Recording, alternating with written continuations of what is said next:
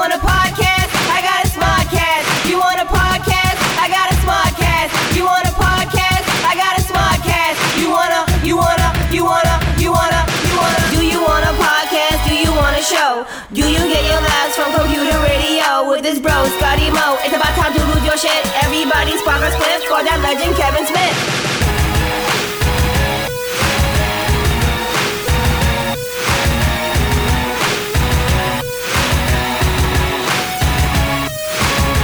Welcome to Smodcast. I'm Kevin Smith. Okay, kids, this is a good one today, man.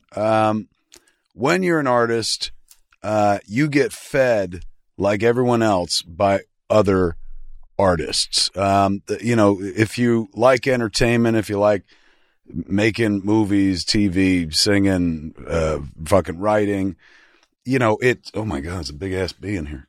It's very rare that you do it isolated. I'm sure there are some geniuses out there that literally just like, I fucking have no influences whatsoever, but, I came into my own or something.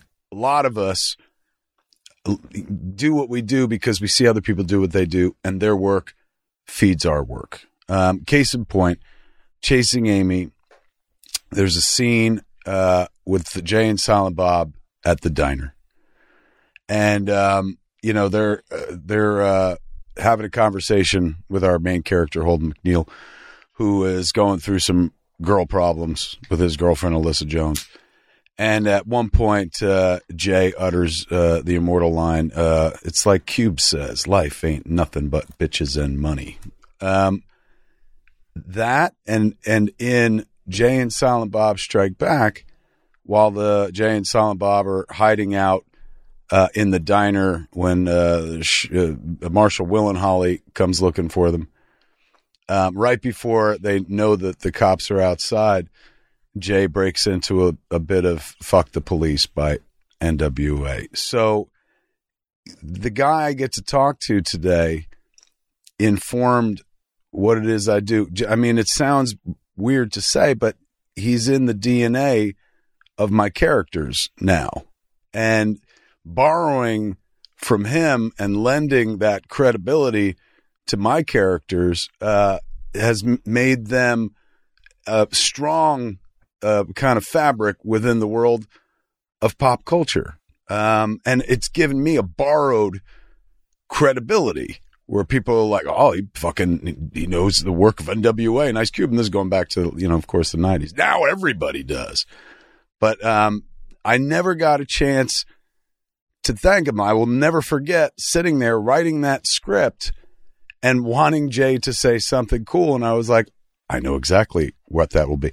It was because Jason was a hardcore NWA fan. So it wound up in my work, man. And today I get to talk to a guy who's responsible for that.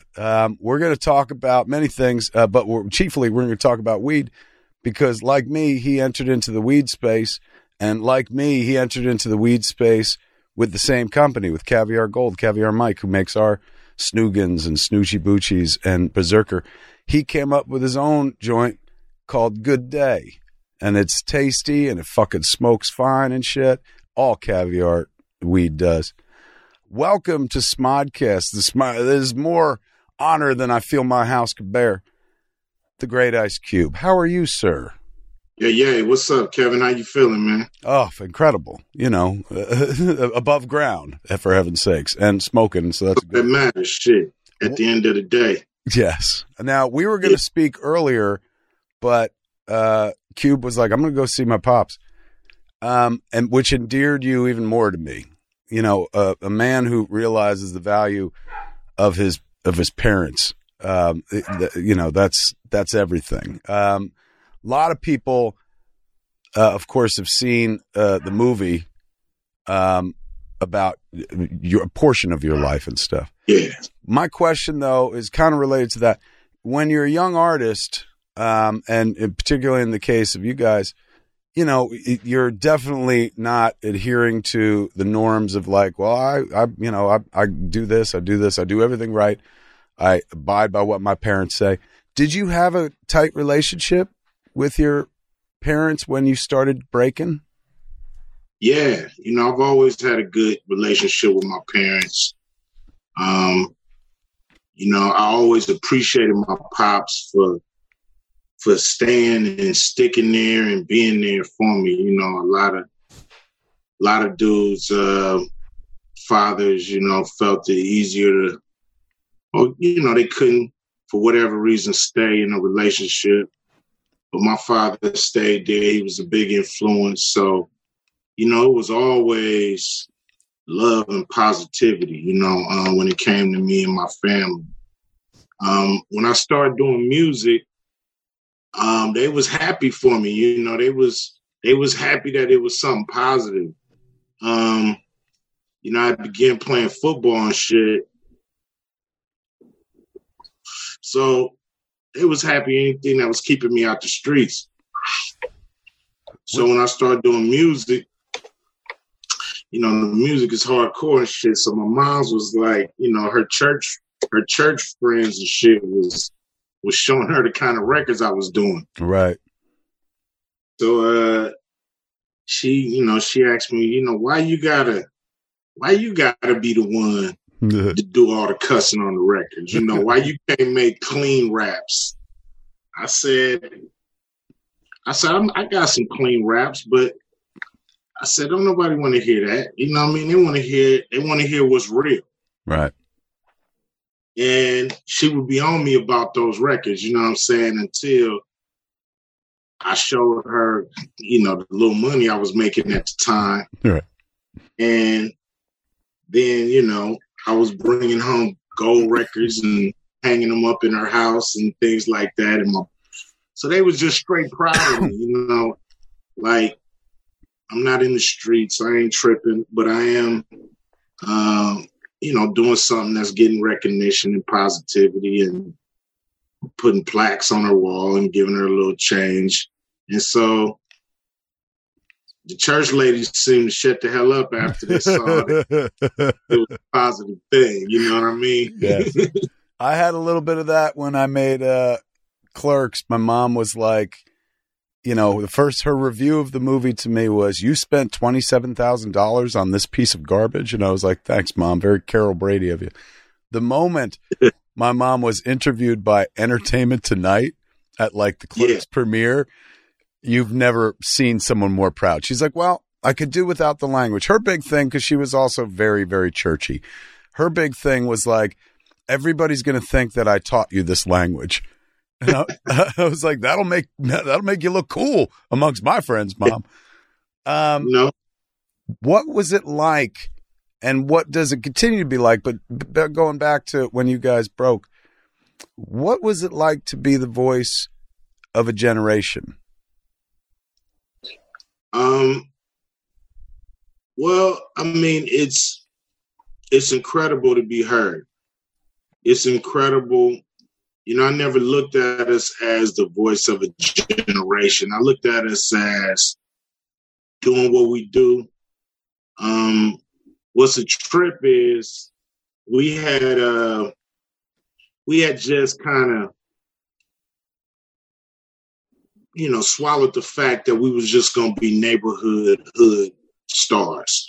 We was going to be hood stars. We wasn't going to be, Run DMC. We wasn't going to be EPMD and, just the big groups.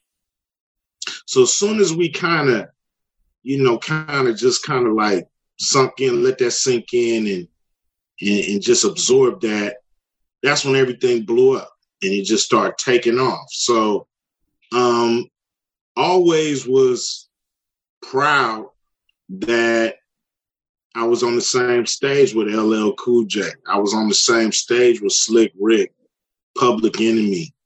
That to me was the accomplishment. I never looked at it like, oh damn, we the voice of a generation. I always felt like we doing what we supposed to do. We showing the world what the West Coast is all about.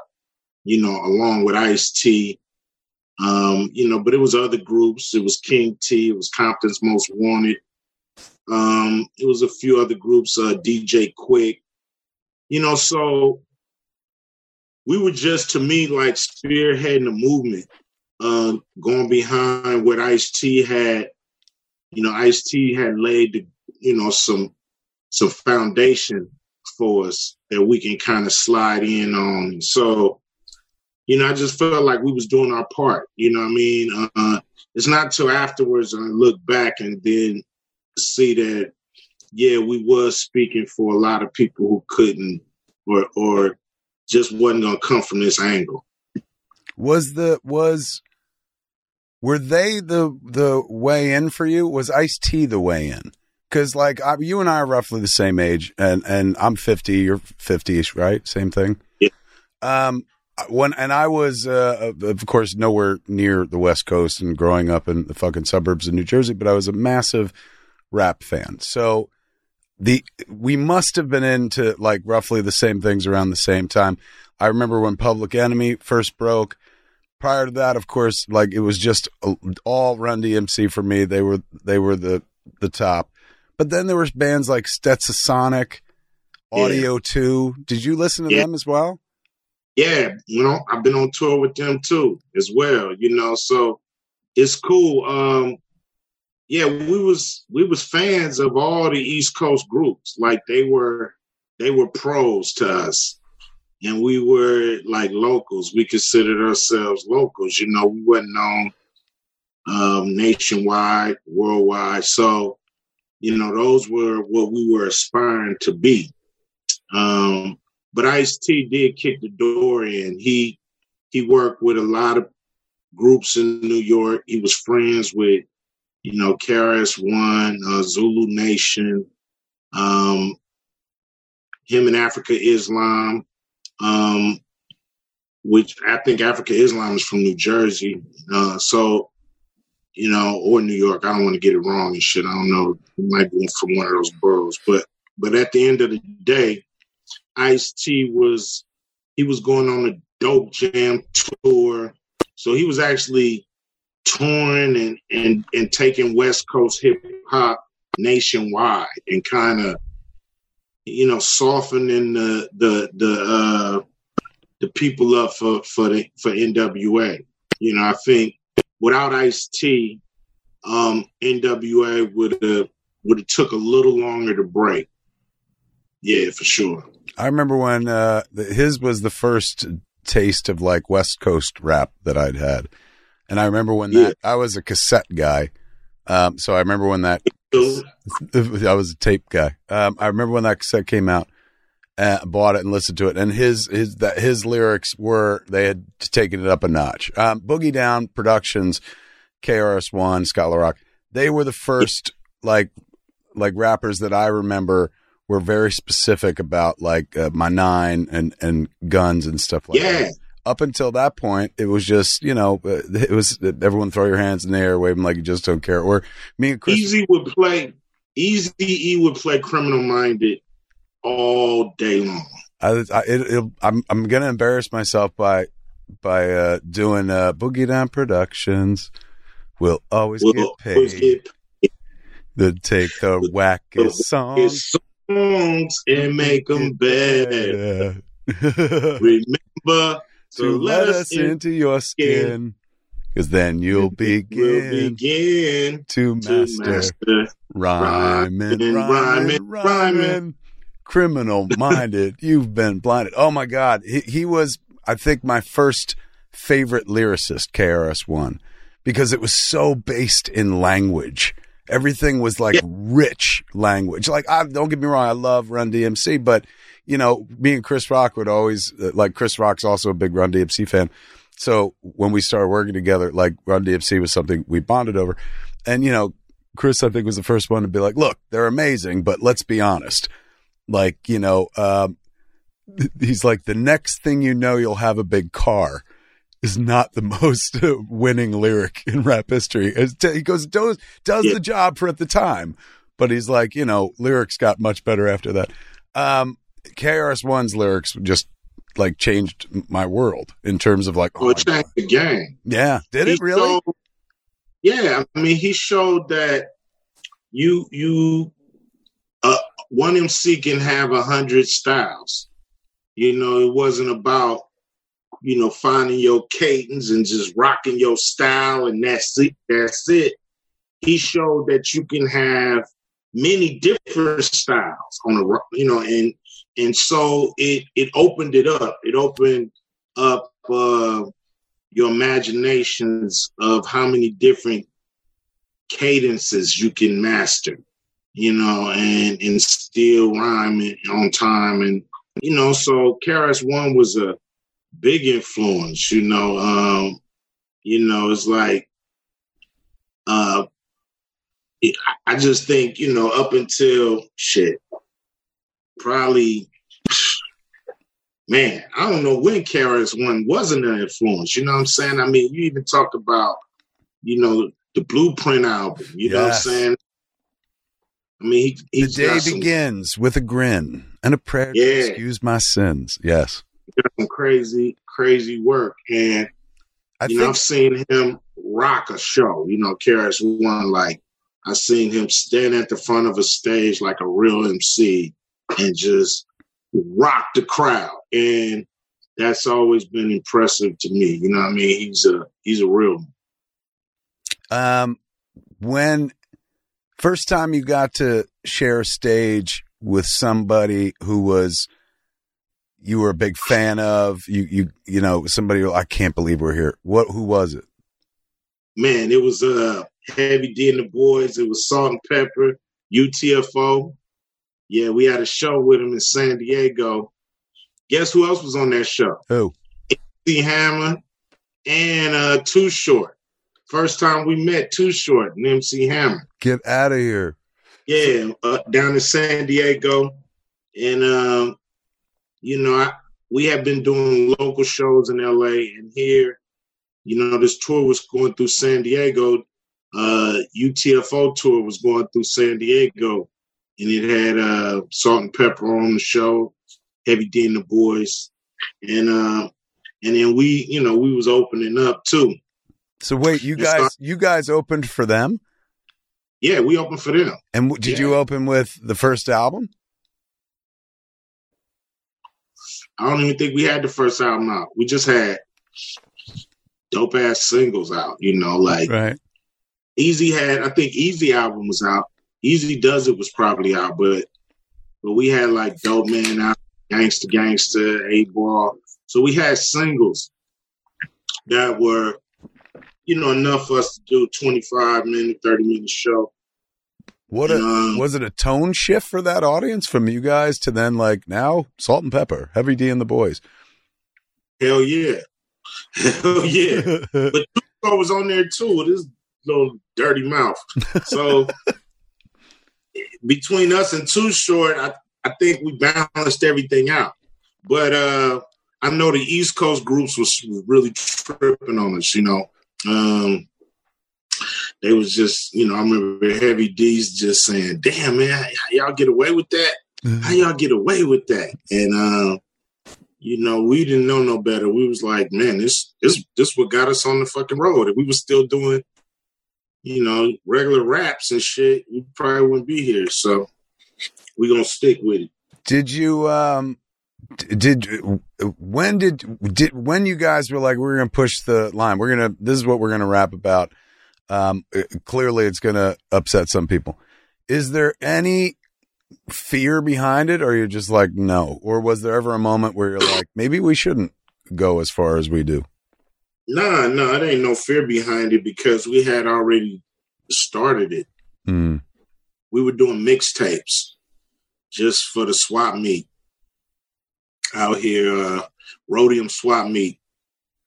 So we was just doing hardcore cussing and shit on the mixtapes because we felt like it wasn't going on the radio. Right. And we could talk about the neighborhood because we wasn't trying to sell records in, Philly. You know what I'm saying? We just talking about the neighborhood. So let's keep it about the shit that's going on around here. So those got popular. Those got real popular. As a matter of fact, Easy had a tape when he reconnected with Dre. Him and Dre knew each other in high school, but they reconnected once Easy started hearing these tapes on the street, like, who's doing this? It's Dr. Dre, and he probably didn't know who I was at the time. So he started coming around. You know, this is like 84, 85. He started coming around us. And he wanted to be a manager. He wanted to get out the dope game. And so he wanted to manage this group. It was this group out of New York. He thought, I'm in LA, but I know these kids from New York. I need to work with them so we can actually be famous and shit. You know what I mean? So it wasn't no real like big LA rappers at the time. You know what I'm saying? Just, I mean, Ice-T was on his way, but everybody was still finding our way. So I wrote a song for him. And they turned the shit down. You see it in a movie called Boys in the Hood. And, and Dre convinced Easy to do it, and rest is history. But so we was like, you know, Easy let us do those kind of records where, you know, we was with this dude named Lonzo, he was a cool dude, but he was more into slacks and horseshoes, and, you know, he was into the barcades and shit, and into, you know, Confunction and these bands, these funk bands and shit. And he wasn't really into rap. You know, the first thing he said was like, who the fuck want to hear about somebody going to jail? You know what I mean? That's what he used to clown this bitch. Like, nobody want to hear nobody rapping about going to fucking jail. And he's like, this will never catch on. You know what I'm saying? So it's so funny like, to think about. Easy was with it. It's so funny to think about now that somebody was like, you like lyrics that people could relate to. Why do you think that would work? Like there was a whole audience not being spoken to who could then hear their lives reflected in your work. That's groundbreaking. It was good shit at the end of the day. I mean, we didn't think we was going to go too far because there was so much cussing on it. So we felt like our records was going to be, they used to put Eddie Murphy, Richard Pryor, Red Fox records in these sections called the Blue section. And we thought our records were going to be with the Dolomite records and shit, like in that Blue section. We didn't think it'd ever make it to the regular, you know, front of the store rack. And shit, it did. Quick. Yes, fast. When did, you mentioned Boys in the Hood before, when did acting come into it? Because did you act in high school or anything, or no? No, I never even thought about acting. Who was it? John Singleton who approached you, or what? John Singleton is the first one to come at me about it. He said, "Look, man, I got a movie you'll be perfect for." And I said, "What's your movie called?" He said, "Boys in the Hood." I said, "Hey, man, that's what you talking about?" Yeah, my lawyer will be contacting you. He said, "No, it was inspired by what y'all did, but it's a story about the neighborhood." I wasn't half listening to him, you know. I was just at the time trying to be the greatest rapper in the world, and that was like laser focused. So he pursued me for about 2 years, and finally, you know, a script came to my manager, and I had forgot about John. I forgot all about him until I walked in and saw him sitting there, and I'm like, "This got something to do with you?" He said, "Yeah, remember me?" I'm like, "Yeah, I remember you, man." And then, you know, he just helped me become an actor, you know, straight up. He helped me, you know, through the process between him, Cuba Gooding Jr., Lawrence Fishburne. You know, they really helped me stay on my feet and not, you know, fucking fall flat on my face. You know what I'm saying? It reminds me of, I put Jay and stuff because I'm like, oh my God, like I'm going to write a part around this person. It sounds like John did the same thing in your case. Did you find, like, did you have to act, or was it close to your persona? Well, I mean, it was close to my persona, but to be honest, I could have played any three of those characters. Like, yeah, especially with the football and stuff. I grew up with these dudes. You know what I'm saying? It was like, dudes from my neighborhood, clearly. Like, so, you know, I could have did any part. So it was great, man, you know, just to have a movie. I remember reading the script and I had my wife read it. And after she finished reading it, you know, we was both blown away. Damn, I only got 10% on my goddamn battery. We was both blown away. I might have to plug up so well. We was blown away, and I was like, damn, how we grew up is movie worthy. You know, says the guy who was singing about how they grew up. Like, yeah, I mean, I thought we could make raps about the shit, but like a movie. So, you know what I mean? That was kind of cool. I'm gonna have to move you, man. I'm gonna have to move. No worries. I gotta plug up over here and shit. So, we about to go for a ride. Happy to do it. I remember when that movie came out, like, of course, John's story as the filmmaker who came from film school, like, you know, who said to an agent, like, all the movies you guys make are bullshit. You need to make something real. And, you know, he put his money where his mouth was and wound up making Boys in the Hood. So naturally, you know, that was one of those stories that as a young filmmaker, you're like, yeah, everything's possible. Anything's possible. But that movie was massive, tapped into the zeitgeist, was talked about everywhere. And it's also a really wonderful and watchable movie. Like at that point, what was, because you worked with John later on in Higher Learning and probably other things, right? How many times you worked with John? I just worked on Higher Learning. Just those two? Yeah, we were supposed to do Poetic Justice. I was supposed to do Poetic Justice, but I'm glad Tupac took that role.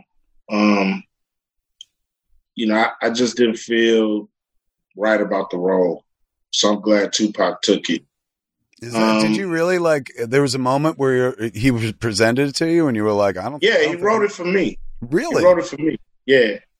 Yeah. And we just couldn't agree on a certain part of the script. I just didn't like the fact that,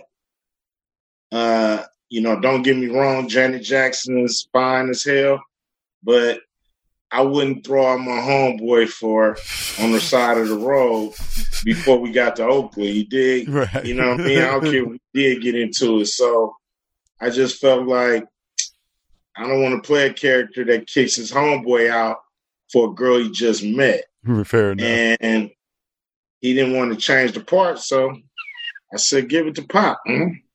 What was he like? Because you worked with him as the young director, the guy who kind of broke on the scene. Was there confidence? Commanding. Really? He was always commanding. Yeah. He was always commanding, man. You know, he turn this shit on, get a little more light. Yeah, he was it was a trip just to see him take control over the set. You know what I'm saying? It was just a trip to see him take control. Because of his age? Yeah. You know, I had been on video shoots, but, you know, to see somebody that young, this is my first film set. So, you know, I'm thinking, you know, there's people there older than him. I know they've been in the business longer than him. But he was the man.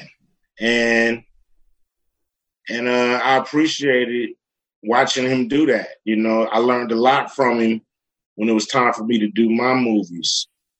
To know what you want, and fight for what you want.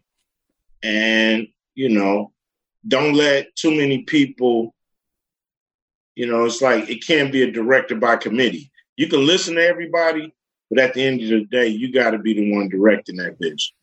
Now, or, you know, or let the director do his thing.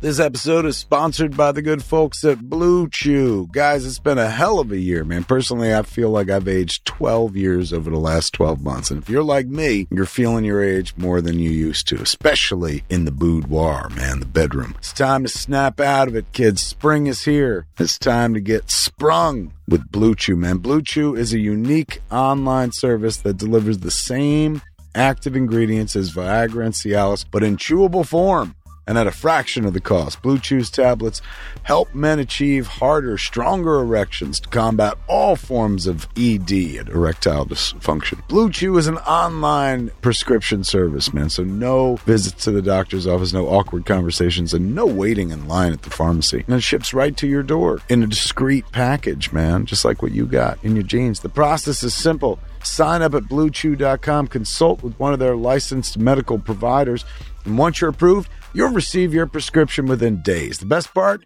It's all done online, man. Blue Chew's licensed medical providers work with you to find the right ingredient and the strength for your prescription. Don't like swallowing pills? No problems here, man. Blue Chew's sildenafil and tadalafil tablets are chewable. Blue Chew's tablets are made in the USA, and they prepare and ship direct, so it's cheaper than a pharmacy, man. So if you could benefit from extra confidence when it's time to perform, visit BlueChew.com for more details and important safety information. And we've got a special deal for our listeners. Try Blue Chew free when you use our promo code SMOD, S-M-O-D, at checkout. Just pay $5 shipping. That's BlueChew.com, promo code SMOD to receive your first month free. And we thank Blue Chew for sponsoring the podcast.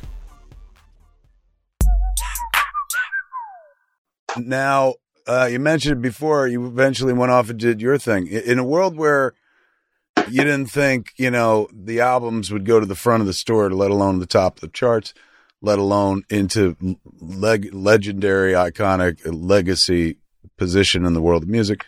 You didn't see yourself becoming an actor, but then it happened. When did you start? Was it while you were acting in other people's movies? Is that when you were like, I can do this as well? When did you get the idea for Friday? From John Singleton. I was with him at his house. He had just bought a new house in Baldwin Hills. And I went over there to see him. I would go over there and watch movies. He would put me through film school and shit. Like, we would watch and see what's good movies, what's bad movies. He showed me shit like a Clockwork Orange and, Stanley Kubrick. 2001 Space Odyssey and shit like that. He would just show me what was a good movie versus a bad movie and why. And then one day, I just popped over and he looked at me one day and he was like, man, when you gonna write a script? I was like, damn, John, I'm just now trying to learn how to act, man. Let alone write a fucking script. He was like, man, I don't want to hear that shit. He said, if you can write them kind of records, I know you can write a script. That day, I left his house. Me and Kim, we went down to, it was a fucking Mac store on, in Century City, right there on, Santa Monica or some shit. We went right there. I bought a Mac computer. I bought Final Draft. I didn't know what the hell I was doing. I just went home and I just started writing a script. It was bullshit. Don't get you. But he helped me through this clunky way of writing, with no notes, just off the dome. I don't really know how to do it. So he worked with me and, the script was readable. It wasn't great, but it was readable. How was it Friday? And I got the bug. Was that script Friday or no? No, it was a script called America Eats Us Young. Where is it? It's probably somewhere buried on one of my laptops around here somewhere. Do you ever want to revisit it as the first thing that you wrote? No, it's garbage. It's not good. It's not good, I know. Then I wrote a script called Defense. with a guy named Floyd Metrix. And he's a guy who wrote some of the first Cheech and Chong movies. And I learned the process a little better working with a bona fide writer. John is a writer director, so he's writing to direct. This guy writes just right, knowing that it's going to be handed off to somebody else. Yeah. So I learned the process, by writing that second script, and then the third script I wrote was Friday with me and DJ Pooh. We was fans of the Cheech and Chong movies, fans of Hollywood Shuffle. I love Hollywood movie. Shuffle. Nobody ever talks about it. Robert Townsend's movie, man. Yeah, brilliant. Robert Townsend. Winky Dinky Brilliant movie. He was one of the people responsible for me eventually doing what I do, because I remember hearing him interviewed by Howard Stern when I was still working at the convenience store. Or that might have been when I was still in high school, because I have this vague memory of me being in the parking lot of the school. But it was him talking about putting his movie on credit cards. Yeah. That was the first time I'd ever heard that notion. I was like, what? And I was young, and it was years before I would ever make a movie, but I was like, that's possible? You could do that sort of thing? And it went and stored in the memory banks, so that years later when I was like, I'm going to try to make a movie, I'm going to put it on credit cards, I pulled directly from that DNA because I knew it had successfully been done before. And I love that movie. That movie's hysterical. I mean, Robert Townsend, you wouldn't have Friday without Robert Townsend. Is that right? Now, yeah, because of the inspiration. His inspiration and doing Hollywood Shuffle the way he did it and how good it was. Mm-hmm. I mean, I plucked John Witherspoon from seeing, he used to do these HBO comedy specials too. I think called Undercover Brother. It was like some kind of Robert Townsend's,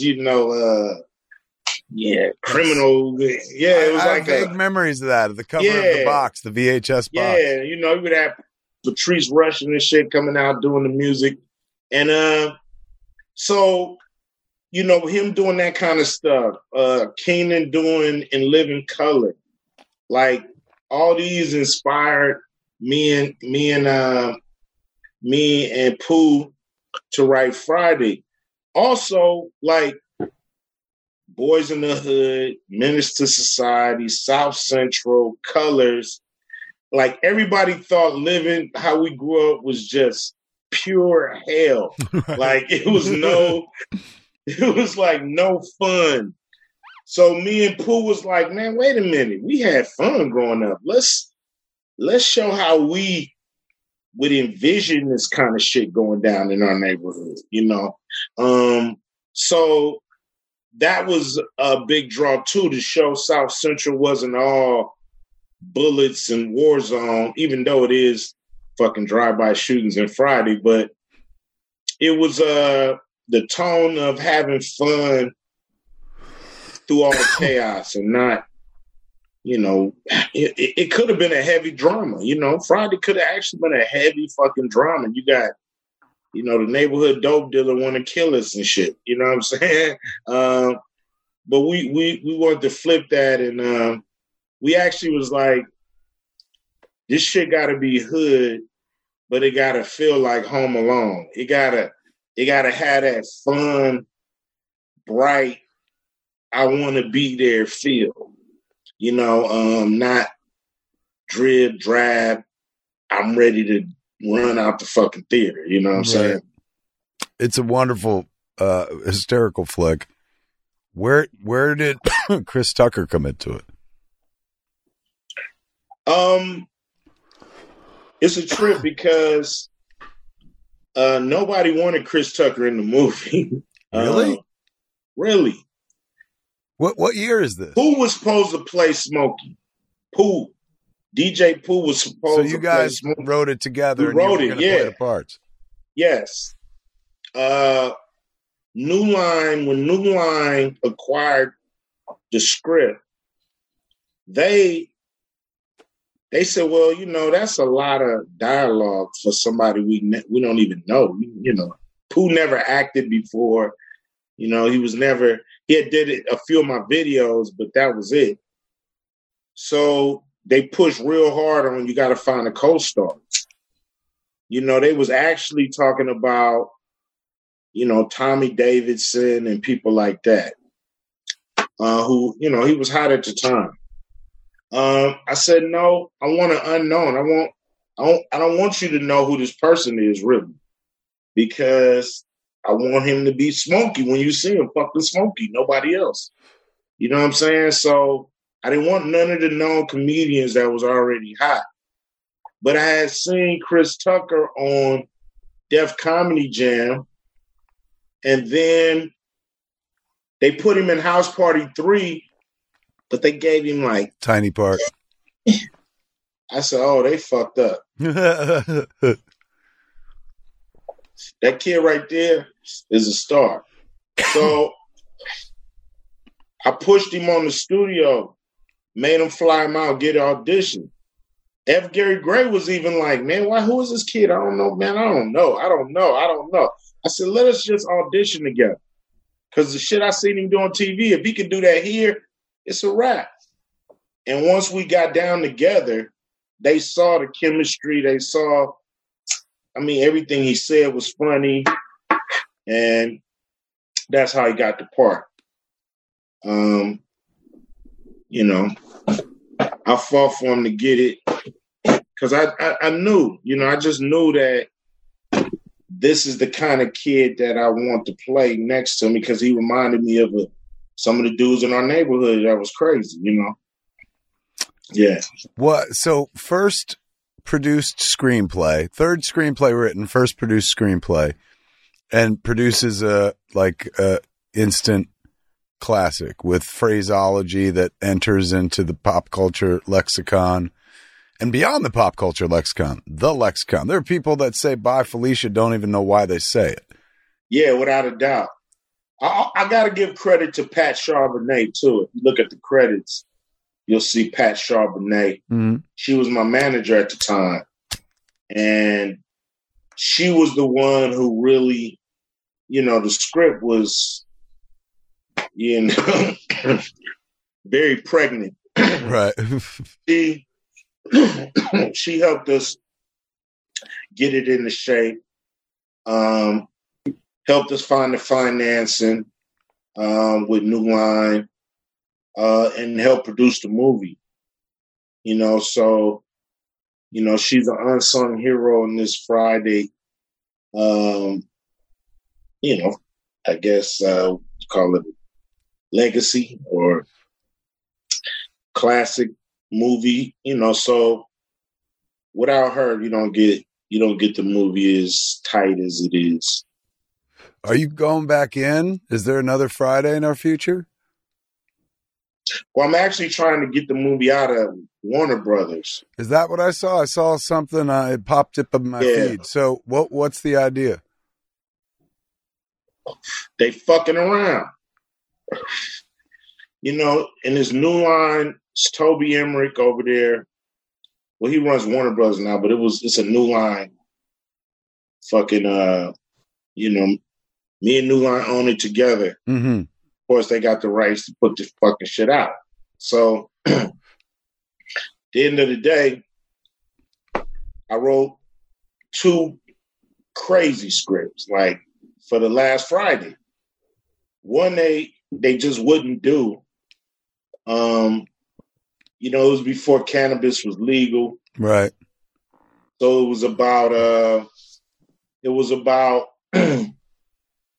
right in that era where it was state, but the feds were still fucking with the dispensary. So Smokey and not Smokey, but Craig and Day had a dispensary and shit. And the motherfucker they had a flash mob in there, stole all the shit. And, we end up fucking up some kids in there going to jail. in jail, we see all the motherfuckers that we put there, from the Joker Brothers to Debo to Damon. And our whole thing was trying to survive in fucking jail with these motherfuckers like locked in with us. Then we sent to a rehab. The rehab, you know, I had Smokey running the rehab when we got there. And it's a fucking scam. It's bullshit. You know, they was back there smoking all the dope they find on people. So, you know, it was to me great for the time. And then motherfuckers was like, well, this is before like any of these shows that came after this, but yeah, they're spending too much time in jail. Nobody, you know, jail's not really funny. You know, all this bullshit. Then after that, all these fucking shows come out like Let's Go to Jail, Orange is the New Black. All this bullshit come out. And I'm like, you motherfuckers, see, I was ahead of the curve. You were, finger on the pulse. Slow me down. So that was the first fuck up. So I wrote a whole nother script. That was perfect.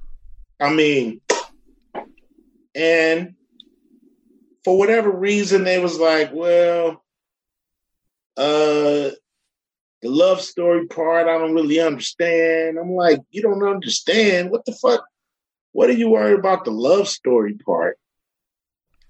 That shit is minute in this whole story. It's so small. What are you holding up a whole fucking franchise for dialogue, basically? You know what I'm saying? So it was all bullshit.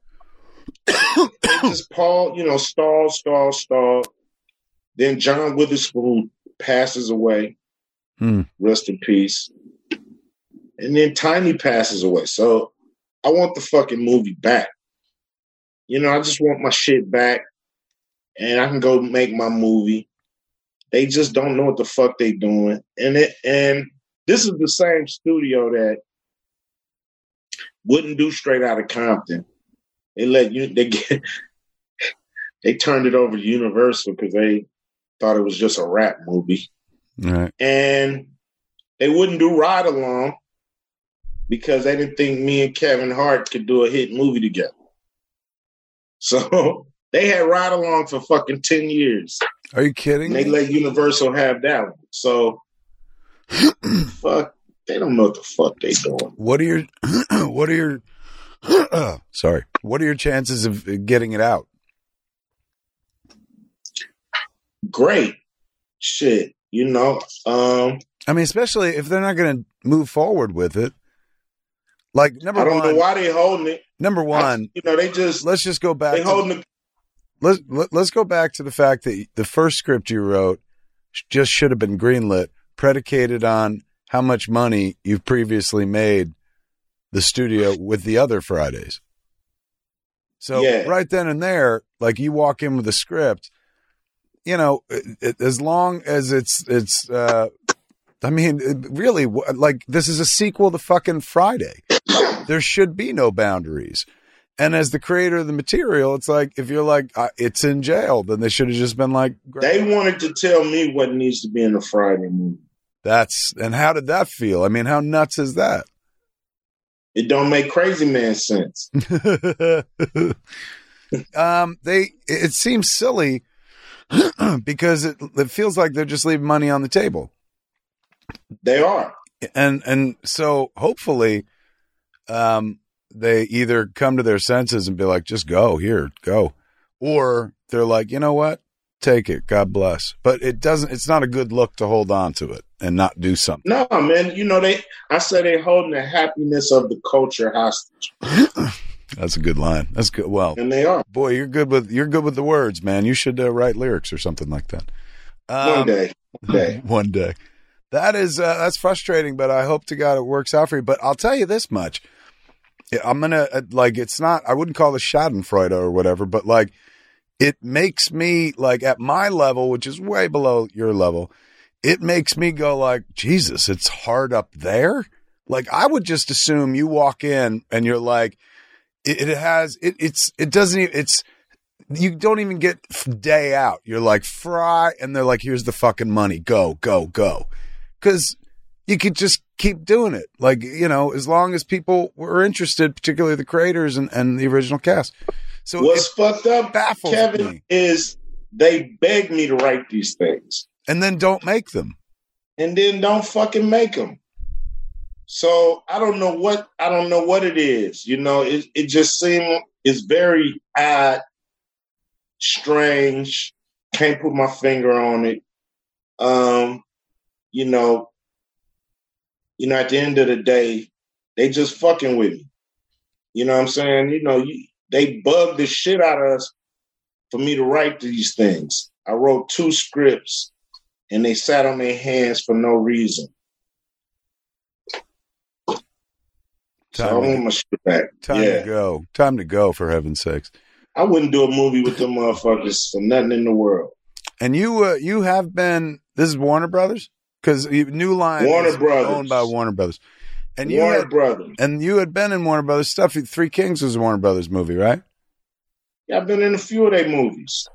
I mean, a few of their movies, you know, it's like, I don't understand, you know, what they thinking, but it's not working for me. Can I ask you a off-topic question just because it came up and I was like, oh, shit. And I'm just stoned enough to ask. On Three Kings, there was that story that George Clooney punched the director. Were you there? There was no punches thrown. There were no punches thrown? No. But you were just intense, head-to-head, I'm about to fuck you up kind of. That kind of energy? Like, let's go. Yeah. But nobody actually threw. Nobody threw a punch. Had you ever seen that sort of intensity on a movie before?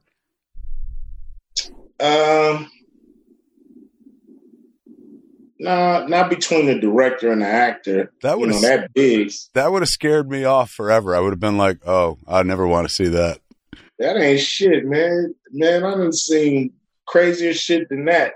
Is that right? That was entertaining. That was what?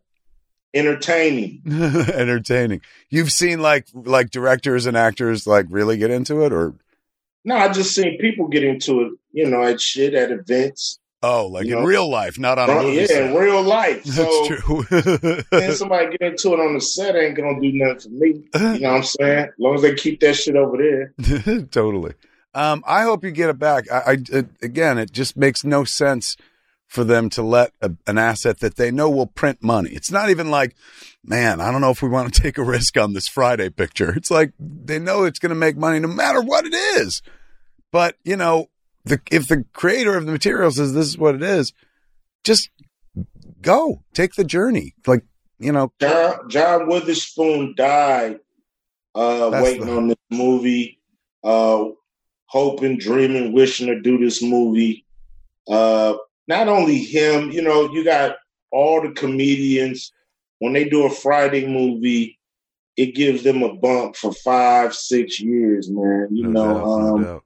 So it's sad for these people to just sit on this material and let great, you know, stars that we love pass away. Tiny Lister passed away.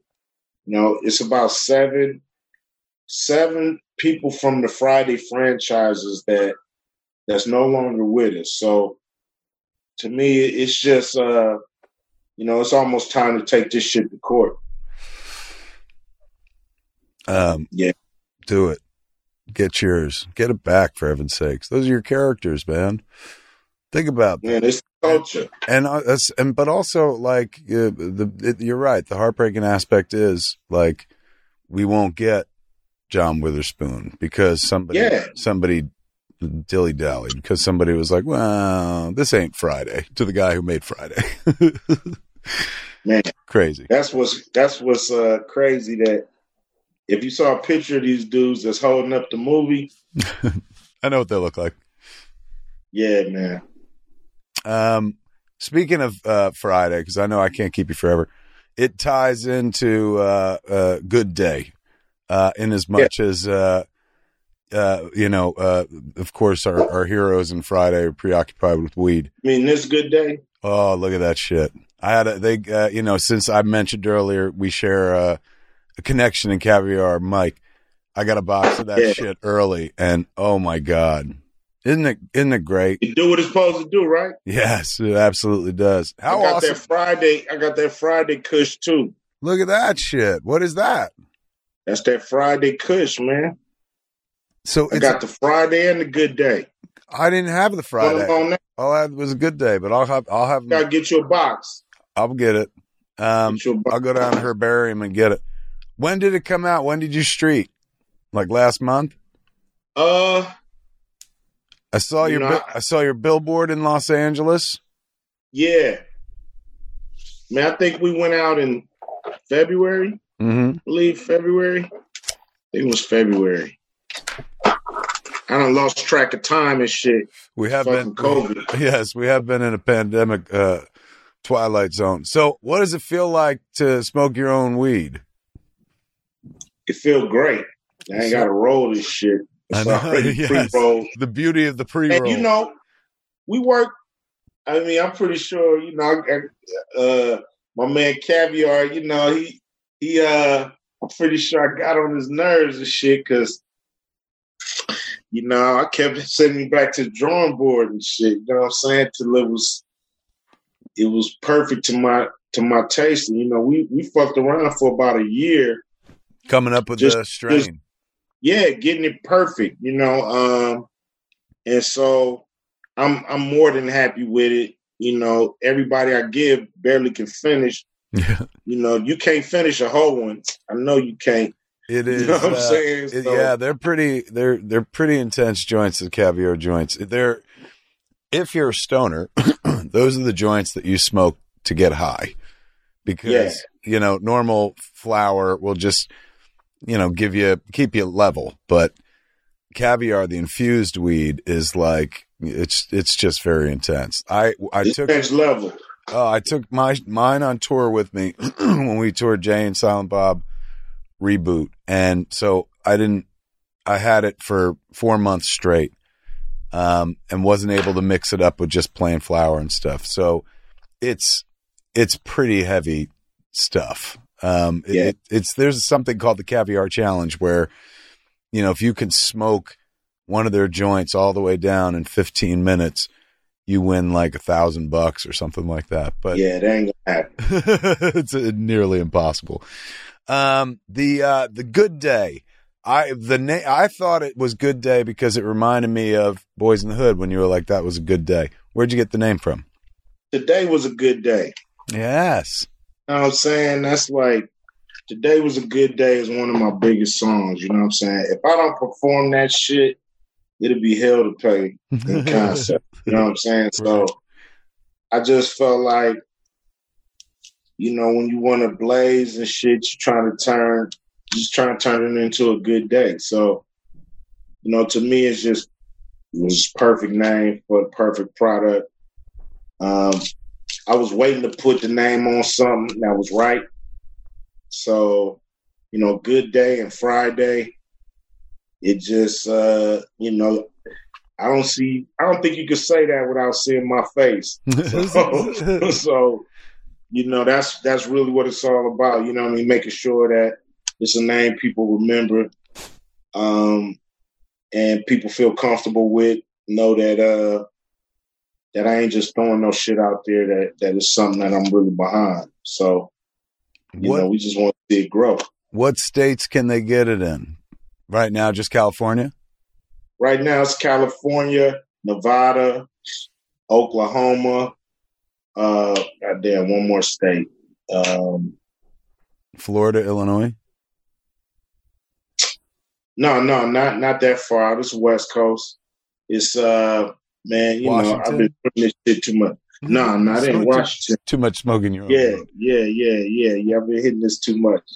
But we in 4 states, and it's been doing great. Of course, it's been doing great.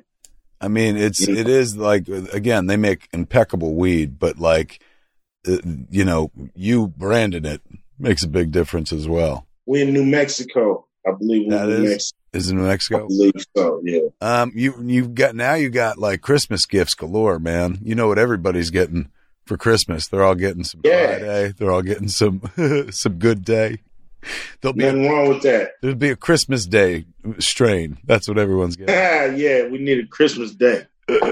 It's an insanely wonderful, varied career you got, man. They call people like you Renaissance men. Like, it's you could have fucking just done one thing, which you did insanely well, to break onto the scene in the first place, to introduce yourself to the world, and then you just kept diversifying. You kept like going like, this seems interesting, and followed a bunch of different paths, man. Which, as I'm sure you know, but for the audience at home, that gives somebody options. Like, you can't be defined by one thing. Your definition is all the things that you do at this point. To some people, you'll always be a rap legend. To some people, you're a movie star. Now to some fucking people, he's the dude on the weed I smoke. Yeah, without a doubt. It's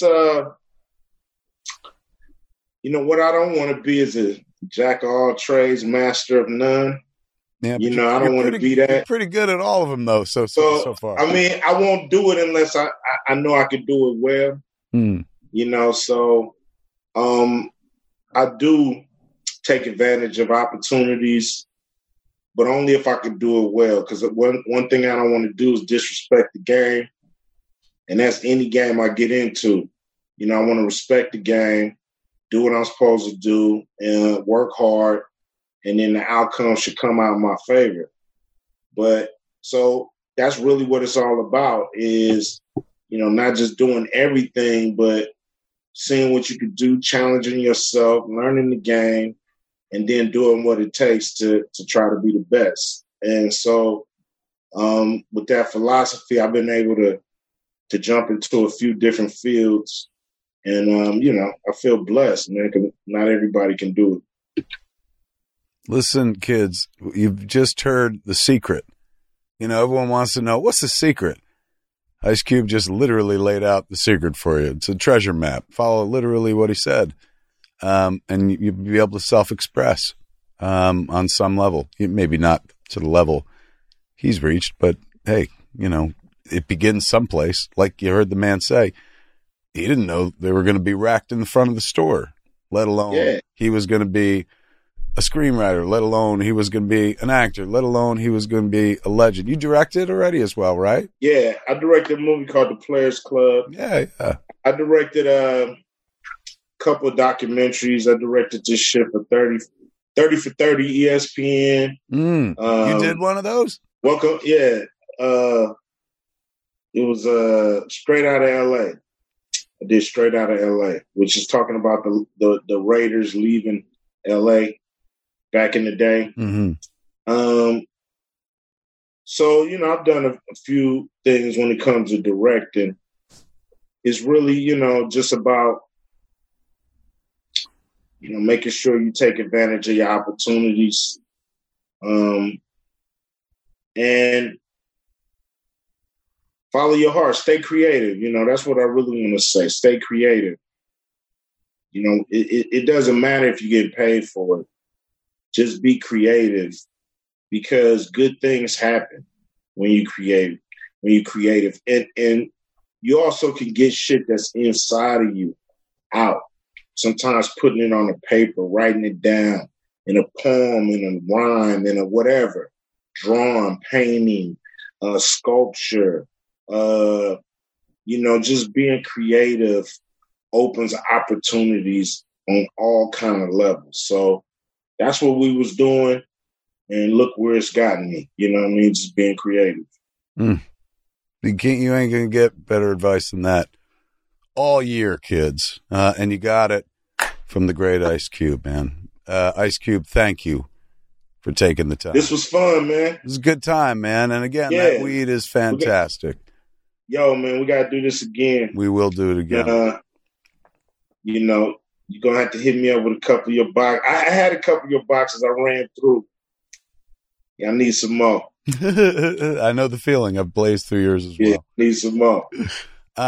That's it, kids. That's Smodcast for this week. I'm Kevin Smith. Your boy Ice Cube. Have a week.